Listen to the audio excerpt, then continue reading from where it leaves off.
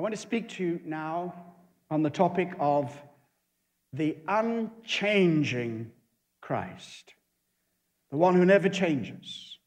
As we shall see in the scripture readings, we're told to keep our eyes fixed on him, who is the originator and the perfecter of our faith.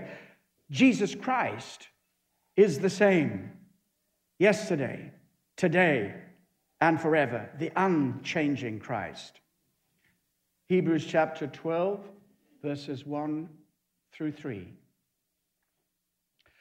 Therefore, we also, since we are surrounded by so great a cloud of witnesses, let us lay aside every weight and the sin which so easily ensnares us, and let us run with endurance the race that is set before us, looking unto Jesus, the author, the originator, the finisher, the perfecter of our faith, who for the joy that was set before him endured the cross, despising the shame, and has sat down at the right hand of the throne of God.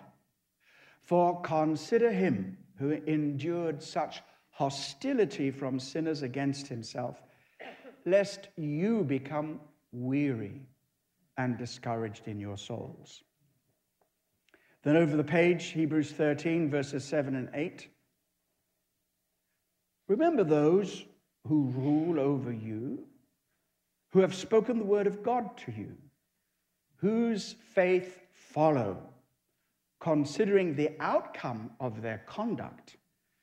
Jesus Christ is the same yesterday, today, and forever. Do not be carried about with various and strange doctrines, for it is good that the heart be established by grace, not with foods which have not profited those who've been occupied with them. I needn't remind you, it is very obvious. 21st century is proving to be a century of rapid change. 2019 hasn't made a difference. Change, change, and more change. Indeed, we live in a society that is uncertain about most things. We live in a generation that's uncertain. We live in a world full of uncertainty. The whole Brexit thing. Now, I know you come here to escape Brexit, but the point is, Brexit has produced a sense of even deeper uncertainty. Politically, does any of us really know what will happen in this coming week, where our government will be? We don't know. Political uncertainty. Economic uncertainty, that's what really begins to shake people when they think the pound that is in their pocket, let alone the pound that is not yet in their pocket, is threatened. Social changes, we're still in that process of a social shift away from the Christian values that the nation and indeed much of Europe is founded on, as those values are opposed, eroded, and ridiculed. We live in a world of fast-moving technological change. At a conference, technological conference last year, where we're looking at how we can use technology to reach different nations in the world, and it was reported to us some of the rapid changes that are in voice recognition technology.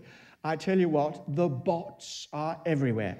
Don't think that when you call up a major institution to talk to them that you're talking to a human being. You're talking to a robot very, very often, and that may be helpful, but it does bring a load of questions. Even in terms of travel, why this very week I met with European people who were saying, we don't know if we're ever going to get back into Britain. We don't know if our parents can come and live here in Europe because of Brexit, Brexit, Brexit. Well, in the midst of all of this change, uncertainty, I want to tell you about Jesus. He never changes. He is the unchanging constant in an ever-changing world. He is the objective reality in a world full of conflicting and confusing emotions and human opinions. He is the good news in a world of bad news and very often fake news. He is the anchor that steadies the soul, the truth that can be trusted. He is the unfailing, unchanging Christ. The south of France is for many people a dream destination. I work very often in Marseille, which is it is not the best part of the south of France. Go up the coast, La Côte d'Azur, and there you have the Promenade des Anglais, and you've got all this amazing stuff, Saint-Tropez, and what goes beyond that, and what goes on there. But Marseille, beautiful city. It's doesn't quite have the polish of the other places, but it's a beautiful city. But it has one major problem. It's the Mistral. Have you heard of the Mistral? The Mistral is that wind, northwesterly wind, that blows cold air from the north, which is funneled through the Loire Valley and the Rhone Valley, and there it explodes into tempestuous winds that come and go as they please. You don't know how long it's going to last. You just know it is wind and it's cold and it's miserable. And why do they boast? They boast of the blue skies. Yes, because the wind has blown all the clouds away. They boast of the clear air. Yes, the wind has blown the dust away. As they say, it is an ill wind that blows nobody any good. But for the seafarers, the mariners, it is highly, highly dangerous. I even watched once in a harbor, which was more like a modern marina. In the harbor there, Le Vieux Port, the old port, it's all protected. There are barricades and there are places which keep the tides away and keep the wind away. And yet there, when the Mistral blows, even the port is blowing, blowing, blowing. And I watched as very expensive yachts, 5,000, 500,000, 5 million, 5 billion worth of yachts. Oh, yeah. Some people live like that. God have mercy on them. Anyway, those people. And there, even in this relative safe haven of the port, you need to be firmly moored. You need that anchor firmly fixed. And even in the port, if a boat cuts adrift, it's highly dangerous and destructive.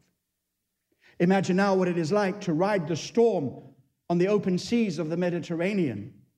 They close down all the ferries, they close down all the boats. It's impossible. But the truth is, friends, if the safe haven of the port is a bit like us this morning, here we are, gathered in rows. There's still a few gaps, but never mind, I'll get over it. There we are, safely moored, and our anchor is in Christ. But even here, we need to make sure, and doubly sure, that we are firmly moored to the person of Jesus Christ.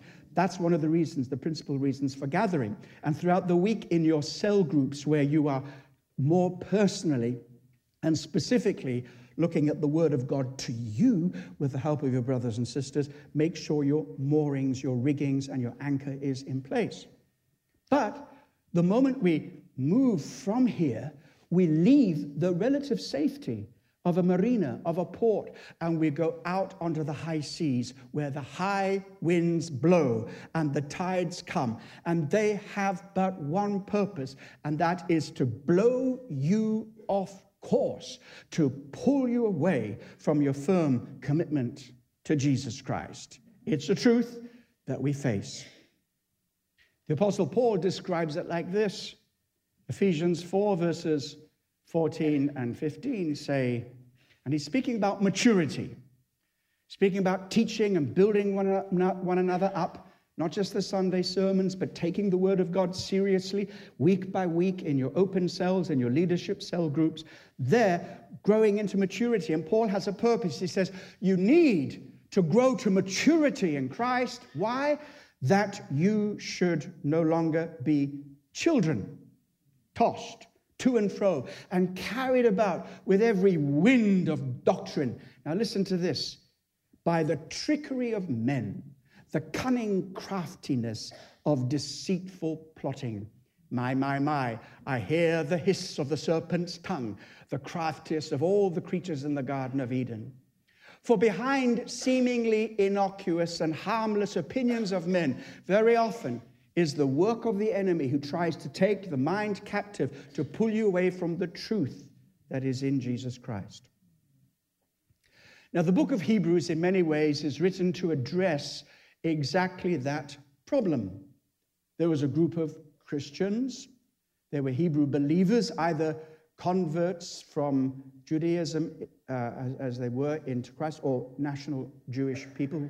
We don't exactly know. But what we do know is that they had abandoned everything, all of their religious background, not just to abandon it, but to see in Christ the fulfillment of everything that they had dreamed for. But the moment they made a public commitment to follow Christ, that's when the problems began. Now, if I was an evangelist today and wanting to attract as many people as possible without telling the whole truth, this is what I would say. Come to Jesus and all your problems will be solved. Come to Jesus and you will be happy. Now, we know that there is joy in serving Jesus, and we know that what he gives, no one can take away. He gives a peace, a sense of love and satisfaction that is irreplaceable and, in fact, cannot be found anywhere else. But to be more honest, I would have to say, come to Jesus and you will find help for all your difficulties, but you will find a whole lot new set of difficulties as you seek to navigate your faith in the storms of life. And so today I remind you, keep your anchor firm. And so what had happened to them, they had so much persecution and opposition. They had their property confiscated, their goods spoiled. Nobody had yet been killed for their faith, but it looked like very, very closely that would happen. And they were beginning to wonder and saying, oh, no, maybe we've done the wrong thing. I know people who have come to Christ because they thought that would give them access to health, wealth, perfect relationships. And when it doesn't work out, they say, okay, I forget about this Jesus. Is there another God out there that can give me what I want? It's the truth. We need to be anchored in Christ no matter what our circumstances. He comes first in good times, bad times, stormy times, peaceful times. He is the one constant who can keep us true to the end. So the writer to the book of Hebrews he actually does address this matter. And he reminds them of many things. One of the things he says, Jesus is the fulfillment of all things. First of all, he's talking about the Old Testament scriptures which pointed to Christ. Why would you seek an earthly priest when you have a heavenly priest? Why would you seek an earthly mediator when we have a heavenly mediator? Why would we seek earthly comforts when we have the promises of God for our future life? So he's talking to them particularly from their background, but I think it applies to everything. Jesus is the one source of true fulfillment and lasting satisfaction. And here's how it happens. You see, we have these ideas, these dreams, and we think, if only I could be that person, whatever his name was. God bless them. What a lovely couple. What did they win? 750 million. God bless them. Not that we are thinking, if only that was us. Well, I did think that just for a moment till I sorted myself out. Or we think maybe it's that relationship. Maybe there's a certain very important person. Maybe they don't even know that you exist, but you know that they exist. And Jesus has told you that you are to marry them, and you're going to be a happy, happy, happy person. Don't believe it, friends. Marriage doesn't answer the deepest need of the human life. If you're miserable before you're married, you're sure darn are going to be miserable after you are married. Your sufficiency is in Christ. Amen and amen. Maybe it's a job. Maybe it's something else. Maybe it's an ambition. But these things, as important as they are, if you put them on the second level of importance, if you put Jesus first, these other things, they're important, and God loves to bless you with these things, but our faith is not in them. Our faith is in him, whether we get these things or not. Can I have a very strong amen in this house of faith? He is the sure and certain hope. There is no one else. put all your eggs in one basket. He is the one true anchor, the writer says, the one true reference point, the dependable rock, the anchor that fixes you to the one true living and faithful God who has set his love upon you in the terms of an unbreaking, everlasting covenant of love. Hebrews 6 verse 19 says, this hope we have as an anchor of the soul, both sure and steadfast, which enters the presence behind the veil, where the forerunner has entered for us, even Jesus, having become high priest forever, according to the order of Melchizedek. Well, unless you are an avid Bible student, your expression would have just glazed over towards the second half of that verse. But I will dig out a few of these riches. Let me tell you what this means. First of all, he is the ever-living one. Jesus Christ is alive, and he ministers to you in the power of his endless life. What are you looking to anchor your soul? The thing you most hope for, that you believe will give you the most satisfaction, that will indeed give you life. What is it for you?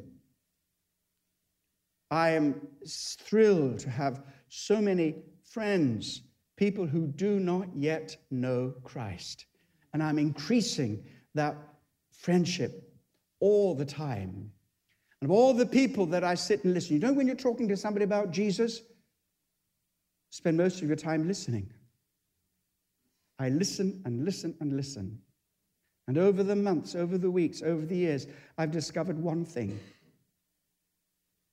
Wherever they're looking for it, whatever the thing that they believe will give it to them, they are looking for one thing which we are looking for: life. To be alive. I mean, really alive. A quality of life that goes even beyond anything this earth can provide. Because the Bible says, in him was life, and the life was the light of men. Jesus said, as the Father has life in himself, he's given me to have life in myself, and he is the Lord, the giver of life. You don't know what it is to live until you're in relationship with him. Hebrews 7, 16 to 17 says, this one who has come, not according to the law of a fleshly command, but according to the power of an endless life. He testifies, you are priest forever, according to the order of Melchizedek. Let me unpack that just a little bit. You'll probably know that the priests of the Old Testament came from the tribe of Levi, and they had to establish their pedigree by presenting an impeccable genealogy to prove that they were of that tribe and of that family where they could be priests, Levites, and high priests. And so they had to come with those qualifications. Now, our high priest, his name is Jesus. He was not from the tribe of Levi, actually the tribe of Judah in his earthly life. But he is in the order of Melchizedek. Why is that important? So when you go back in the Old Testament, you read the story of Abraham paying tithes to Melchizedek. Melchizedek just appears out of nowhere. He is the priest of the Most High God. We don't know his pedigree. We don't know who his father was. All of that is not recorded for us. He just appears. And the writer of the Hebrews says, yes, that's like Jesus. He has no earthly genealogy that qualifies him. God has qualified him. And he just appears in the fullness of life.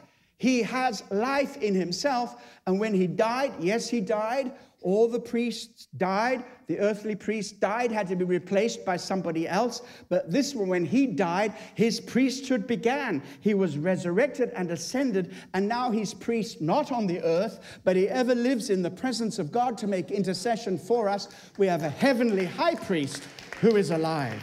And therefore, he is ministering out of his life. Today, you feel in your soul, you feel even in your body that you're lacking some zap. God will give you as much a zap as you need. He'll give you more zap than the hottest chilies from Ethiopia. I can tell you that. He will pour out his life to you. Today, receive life. As I say it, receive life. in your body, life in your spirit, life in your soul. He is the ever-living one. This week, I was deeply moved. Anybody who's at all human in their sympathy, especially those of us who love following international tennis, to see Andrew Murray, who has been the only hope of British men's tennis for 77 years, made a very poignant and a broken-hearted announcement. His injury is so deep and playing in such agony, he says, I don't think I'm going to make it. Beyond the Australian Open, I don't think I'm going to make it. I wanted to play at Wimbledon one more time. I don't think I'm going to make it. And he broke down several times. My heart went out to him, and I prayed, dear God, I pray he's got something in his life more than tennis. I don't criticize, but I say, we need more than even our purest passion. We need more than even the best of our abilities and talents can cause us to achieve here on earth. We need to put our faith and trust in the rock, Christ Jesus, the unchanging one, Jesus Christ, the same yesterday, today, and forever. Mind you, he has a lot behind him, 45 single titles, 3 Grand Slam titles, 14 Masters 1000 Series titles, placing him 9th on the all-time list, 2 gold medals at the Olympics, and a title in the ATP finals. Congratulations, Andy. You did a good job. Come on, come on. You never know. He might even get to see this. But it's at times of disappointment when all that you've dreamed is taken away from you. So many circumstances are beyond your control. God knows how much you've worked to organize the circumstances under your control so that you can achieve your deepest dream. But when it's removed from you, when you're so disappointed, when you're left bereft, broken, and empty, when everything you trusted and hoped for lets you down, all idols in the end fail, but Jesus Christ is the true and the living God. Let him step in right there. Oh yes, he is the ever-living one. He is also the ever-present one.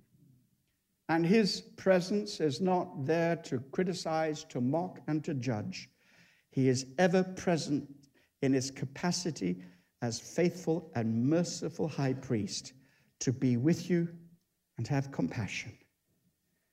Psalm 46 verse 1 says, God is our refuge and strength, a very present help in trouble. Are you in trouble? He's present. Yes. In fact, if you look at where your deepest trouble lies, go there, because he's waiting for you. He's there, right where you need him to be. He is ever present. The ministry of the priests was the only ministry in the Old Testament that was exclusively unto the Lord. Consecrate Aaron and his sons that they may serve me as priests. And whenever the priests ministered in the presence, they brought the presence. Just have a look at the history. When they built the tabernacle and the priest ministered, the presence of God came down, his Shekinah glory, Shekinah presence. When they dedicated the temple and the priest ministered, the presence came down. And in the New Testament church, when Jesus in his high priestly office ministers, his presence comes to us. That's why he is both the bearer of the gift of the Spirit and the one who gives us his presence. Hebrews chapter 13, verses 5 and 6 reminds us that this presence is with us always. There have been times, especially as a young believer, when I didn't know the full truth of this. I felt at times that God had forsaken me. Maybe it was because I didn't get my favorite prayers answered. Or maybe there was something going on where I was not so conscious of his felt presence. But he's never left me. And he's never left you, and he never will leave you. Hebrews 13:5 says, for he himself has said, I will never leave you nor forsake you. C'est ça, point final. That's it. It's true. And if we accept that truth, verse 6 says, we may boldly say, the Lord is my helper. I will not fear. What can man do to me? Now, there's a bedrock of Christian testimony. There's an anchor that will keep your soul in the storms of life. There is the rock, Christ Jesus. Jesus Christ who never changes, the unchanging Christ. So where is he particularly present? He's present where you feel you need him most. Where do you need him most today? Maybe today you're struggling just to be here and look as if everything's okay. But inside you are plagued by a sense of weakness. Maybe there's a failure. Maybe there's a whole succession of failures. Maybe there are failure threats everywhere. How about your loneliness? Your pain, whether it be physical, mental, or emotional. Where do you feel the need of him the most? That's where he is. He is the ever-present help in trouble. Now, he's not just present. He's present for a purpose. So he is ever ready, not just ever present, ever ready to help in time of need.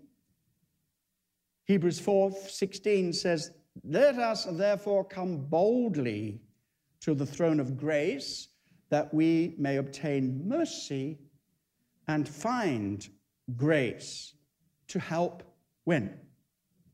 In time of need. Here's the thing. Try and learn this. I struggle with it. Even as I preach it to you, so I preach to myself. When we're going through our toughest time, that's often when it's hardest to pray. That's when it's hardest sometimes to connect with other believers who will encourage you. Sometimes you fear never mind, praise God, all things work together for good, just trust him, bye-bye. Some of those people I want to give a slap. I can't find in the Bible where I'm allowed to do that. Because I don't want people to be parrots who just repeat. I want people who will sit where I sit and go through it with me and say, I'm not just going to point out where you're wrong or what you have to do. I'm not going to prescribe anything. I'm going to be with you. And Jesus is the best person at being. Being. He is, first of all, with you. And you know what? That is a help. To know you're not alone. But he doesn't just sit with you and say, okay, I can't do anything, but I'm here. No. He comes to help. He comes to give us more grace. He comes to give us mercy and grace. Why? Why is he so compassionate? He is moved by our infirmities, by our weaknesses and frailty. Why? Because he is not this disembodied spirit. God is spirit. But the second person of the Trinity, Jesus Christ, who is also Spirit, came to sit where we sit. He clothed himself in flesh. He became human, really human, and he was tested and tempted in every way as we are, yet without sin. He came out victorious, but he remembers. He knows what it is to feel alone. He knows what it is to bear rejection. He knows what it is to be maligned and to be spoken against. He knows what it is to hunger. He knows what it is to suffer. And not just he knows, he remembers, because he didn't leave his body on this planet. He was raised again from the dead, and he remains human forever, the resurrected, glorified man, God-man, Jesus Christ. And there in heaven, clothed with flesh, he remembers, and he is able to deal mercifully and gently with the people who are wayward or lacking in knowledge and insight. So the holy heavenly high priest is the one true, reliable source of encouragement, the one who purifies our impurities, cleanses our sin, pronounces total forgiveness, and when we are tempted to be blown off course, he is the anchor that keeps the soul, and he is the rock upon which our life is built. The ancient mariners did not have all the technology or any of the technology we have today. So today, even on your smartphone, It can tell you exactly where you are. Don't bother doing it now, but it can tell you exactly how many degrees north, northwest, or where we are, latitude, longitude. It's there. Old days, they never had that. They had to use natural navigation, stellar navigation. They were guided by the constellations and positions of the stars. And there's one star in particular which was crucial to their navigation. It's called the North Star, Polaris, the pole star. And this is particularly useful because it is positioned almost exactly above the northern pole. And because of that, as the Earth rotates around, that star appears to remain in exactly the same place. And so when they could find the North Star, they could calculate their latitude very easily and their longitude, and it was how they navigated. That was the one true, reliable guide for their navigation. Thank God we have our North Star. His name is Jesus. And today, as we look to him, not only are we worshiping him, take our eyes off our circumstances, we're looking at him, and almost without us knowing it, we're aligning ourselves with him again. That's why these Sunday services are so important. And when we align our lives with him, we can see whether we've gone off course or adjust our course to be back ready with him again. And so this is how God encourages us. During times of uncertainty, times of change, we keep our eyes fixed on the unchanging Christ. Give him a big praise, everybody.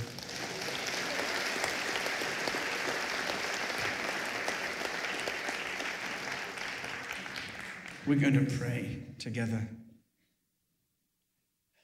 I know that this message has been good medicine for my own soul.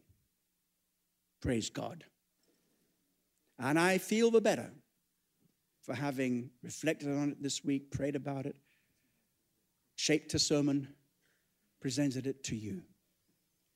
But I believe it's not just for me, it's for all of us today. Where are you struggling?